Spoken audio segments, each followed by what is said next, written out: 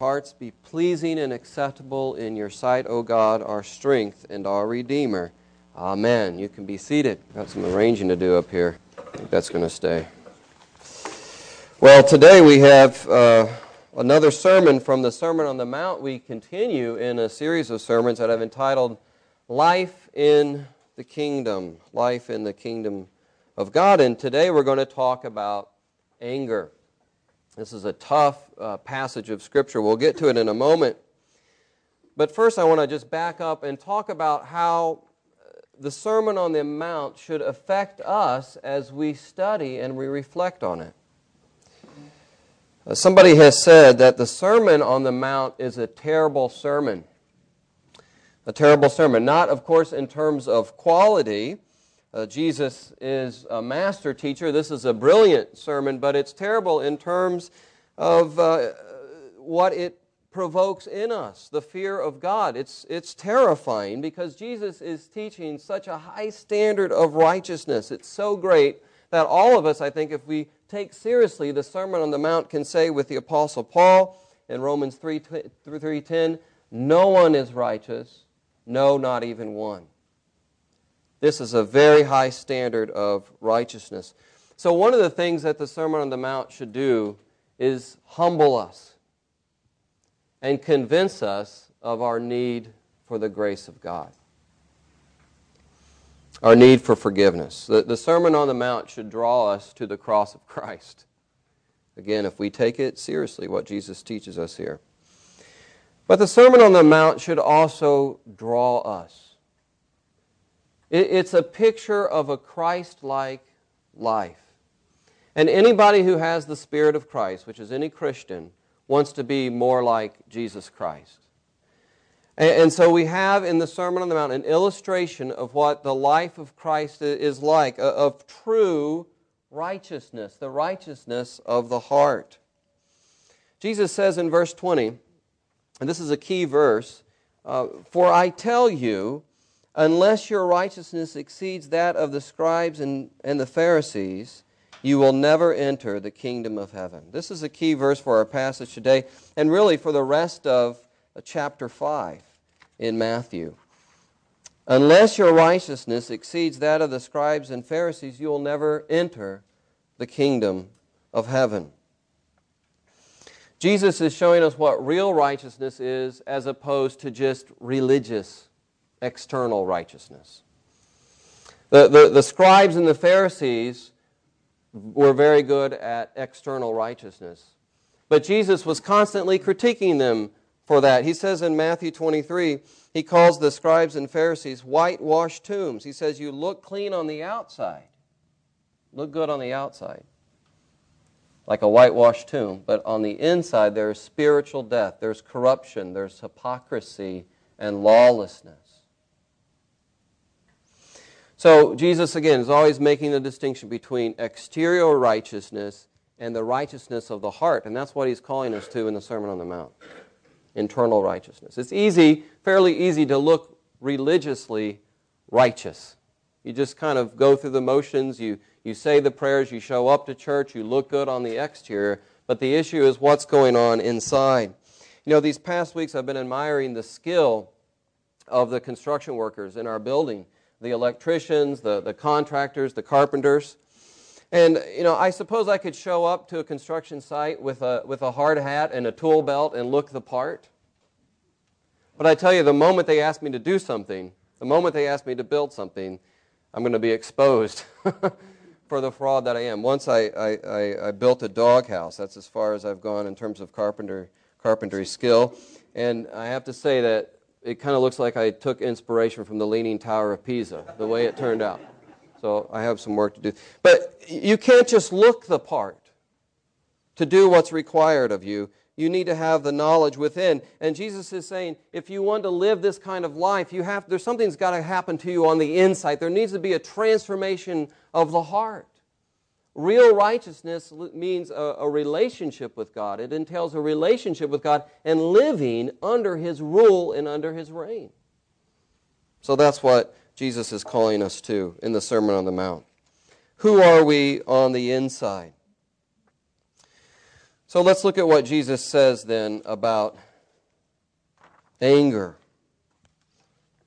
Anger. Look at what he says in verses 21 through 22. Again, what he's doing in this section of Scripture, and it goes throughout chapter 5, is he's taking an Old Testament law and he's showing how the righteousness of the law goes deeper than many people thought and many of the teachers of his day taught. It's a matter of what's going on inside. It's a matter of the heart. So, verse 21, he says this. Let's look at the teaching that he gives us about anger. You have heard that it was said to those of old, you shall not murder. And whoever murders will be liable to judgment. Old Testament law. He's not setting that aside. It still is relevant. It still applies today. You shall not murder. But then he goes deeper. But I say to you that everyone who's angry with his brother will be liable to judgment. Whoever insults his brother will be liable to the council. And whoever says, you fool, will be liable to the hell of fire. You see what Jesus is teaching here? I think it's pretty plain. It's pretty clear. It's terrifying if you take this seriously. But this is what Jesus is saying. That anger, the kind of anger that leads a person to contempt and to say contemptible things about another person, is in the sight of God like murder. It's murder committed in the heart, and it's liable to the judgment of God. That's what the teaching is here. Very strong, very sobering teaching that Jesus is giving here. So to say, for example, you fool to somebody is a contemptible expression, which basically means you're a godless person. You're spiritually worthless. To back up a little bit, whoever insults his brother, he says, will be liable to the council. The Greek there, the original language, is whoever says raka to his brother, which is like saying, it's an insult. It's like saying you're stupid, you're a worthless person, will be liable to the council. Now, there's different ways to interpret this passage. Some people interpret this to say that Jesus is talking about different degrees of sin here and corresponding degrees of punishment, but I really don't think that's what Jesus is doing here. I don't think Jesus is talking about degrees of sin. He's talking about the issue of the heart, a matter of the heart, what's going on inside. And I think all these different scenarios in verse 22 are describing essentially the same thing in different ways. Anger that produces contempt is like murder and is subject to judgment, ultimately the judgment of God. So that's the teaching. Do we understand what the teaching is? Again, tough stuff. High standard. And again, all of us reading this and thinking about it should say, we need the grace of God. Because we've been angry with people. And we've slandered people, if not verbally, in our hearts. So we need the cleansing forgiveness of God in our life. But we need to do something else. We need to take steps towards reconciliation if we have anger in our hearts towards another person. And Jesus says we need to do that before we worship. You see, it's an urgent matter that we take steps to reconciliation. I'm not talking about just being irritated with somebody or not liking somebody or disagreeing with somebody. I think what we're talking about here is having a grievance with somebody. Holding a grudge against somebody. Is there somebody in your life, and particularly in the church? Notice how often he mentions brother. This is about a community, a family. Is there somebody in your life or in the church that you have a grievance with? That you say, when I think about that person, I'm not going to, there's no good thoughts that come to my mind. There's a barrier there, a relational barrier. I don't want to talk to them. Maybe you've talked about them and slandered them. If somebody like that in your life, and particularly within the body of Christ, you have to do something here, and Jesus teaches us what to do. That is, move towards reconciliation. Take steps towards reconciliation. And so let's look at what he says. But before we do that, I just want to say one other thing here. I've we've all probably seen this. We've lived long enough to see how anger can corrupt. Corrupts relationships in the family, harms marriages. When it goes unchecked in churches, it can destroy the spiritual climate of a church. It can be a block, it can be a hindrance to what God wants to do in the life of the church. So this is a serious issue. But some of the most damage that's done if you're angry is done to yourself. Okay? Listen to what Frederick Buechner says about the effects of anger. Of the 7 deadly sins, anger is possibly the most fun. To lick your wounds, to smack your lips over grievances long past, to roll over your tongue the prospect of bitter confrontation still to come, to savor to the last toothsome morsel both the pain you are given and the pain you are giving back. In many ways, it is a feast fit for a king. The chief drawback is that what you're wolfing down is yourself. The skeleton at the feast is you. I can't look into anybody's heart here, and I'm not preaching this because I think that there's problems in our church with this issue, with relational tension or grievances. I don't know. Only God knows our heart. But I wonder if there's somebody here, if there are people here gnawing on their anger, destroying their souls in the process. Are you harboring bitterness in your heart towards somebody? You have to do something about that. And Jesus says before worship, there needs to be reconciliation. This is an urgent matter. He says if you're offering your gift at the altar and there remember that your brother has something against you, leave your gift there before the altar and go. Imagine this in the Jewish context. That means if you've traveled all the way to Jerusalem and you've gotten to the temple in Jerusalem and you're getting ready to present your sacrifice, your sin offering, and you remember that there's somebody that has something against you or you have something against them, there's this relational tension, you need to walk away from the sacrifice, leave Jerusalem, and go back and be reconciled to them before you engage in worship. Before you come into church, before you sing the hymns, before you offer your tithes, before you come to Holy Communion, which is a symbol of our unity as the body of Christ, as we take the body and the bread of Christ and the cup of salvation, symbolizing our unity, before that, make sure that you're unified.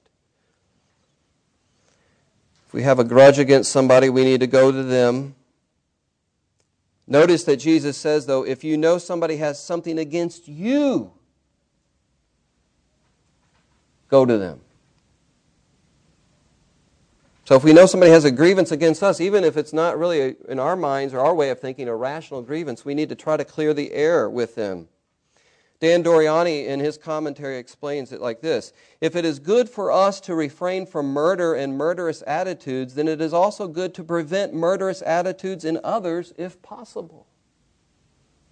We should love our brothers and sisters enough to act to remove their murderous disposition towards us. It's our responsibility. We can't guarantee that there will be reconciliation. We're just responsible to be obedient to the teaching of Jesus. Paul says in Romans 12:18, if it is possible, as far as it depends on you, live at peace with everyone. As far as is possible. As much as it depends on you, you do what you can do and leave the rest to God. So this is a radical, obviously difficult demand that Jesus puts before us. But I wonder, and as I've worked through this, I've had to think, are there relationships, are there conversations that I need to have this week? I've had those kind of conversations before.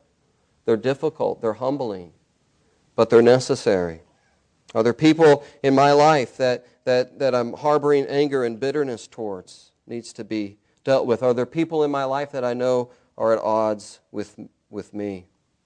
I need to try to clear the air.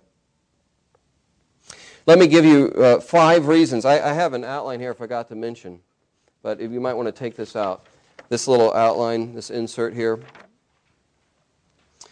And this is why I normally don't put inserts into the bulletins, because usually I change something last minute as I go through it again. And I had 4 reasons to pursue reconciliation. I added one more to just kind of wrap this up here, to bring everything to a head. 5 reasons to pursue reconciliation. And then I put at the bottom here a resource from peacemaker.net. So I wanted to give you something to take with you. This is a great website to go to that will help you pursue godly reconciliation in your relationships.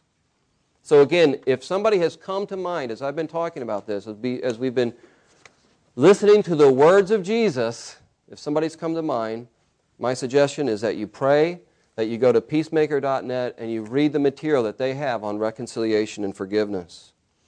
And I've listed some things there that they've said about forgiveness, okay? But go to that website.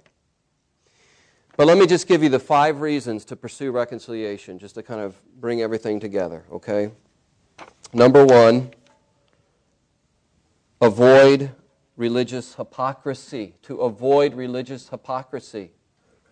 To avoid the attitude of the Pharisees, the trap of the Pharisees, which is to go through religious motions to look good on the outside, but on the inside there's spiritual corruption.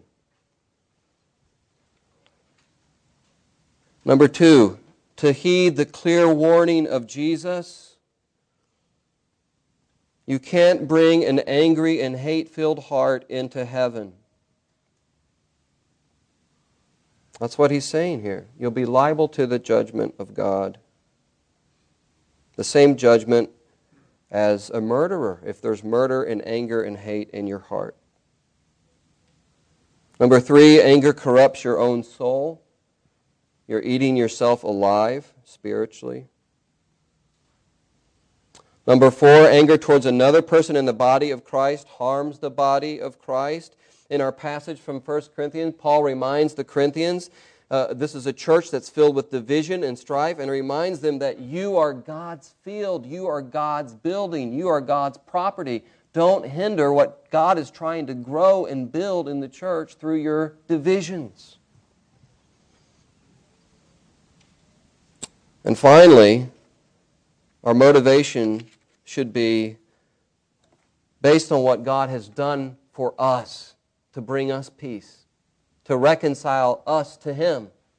That's the primary motivation. When I realize what God has done for me at the cross, that I was an enemy of God, that I was turned away from God, but yet He gave His own Son and spilt the blood of His own Son so that I could be reconciled with Him, that motivates me to be reconciled to others, to forgive them. I like the story of the great evangelist George Whitefield. Maybe I've shared this before, but a lady wrote a letter to him telling him what an awful person he was, what an awful minister he was. This was a great evangelist. And so she had this itemized letter, this itemized list. She just let him have it. And he responded like this. He said, "I thank you heartily for your letter. As for what you and my other enemies are saying about me, I know worse things about myself than you will ever say about me." With love in Christ, George Whitefield. In other words, listen, if we know who we are in Christ, if we take time to reflect on our own sin and our own need for forgiveness, we know things about ourselves that are worse than probably what other people. People don't know our thoughts, what's going on inside of us, but God does. And the God who knows us that well has forgiven us and loves us and cleanses us. And so if we realize that, that motivates us to release other people, to be merciful and to forgive. Don't delay doing what Jesus says to do. That's the other point I didn't get to, but there's a sense of urgency about this, isn't there? If you're going to the court, Jesus says, if you're going to a human court, on your way, you try to settle your matter because you don't want to be condemned by the judge. How much more should you be urgent about this? Because one day we're all going to face the heavenly court. Don't delay. As a church, let's not be satisfied with mere external righteousness. Let's let God deal with us on the inside so that by His grace we can be more like Jesus. And we can reflect that in our relationships with others. Let's pray. Let's take a moment just to maybe let this soak in. I know it's been hard teaching, but what Christ commands us to do, He gives us the grace to do.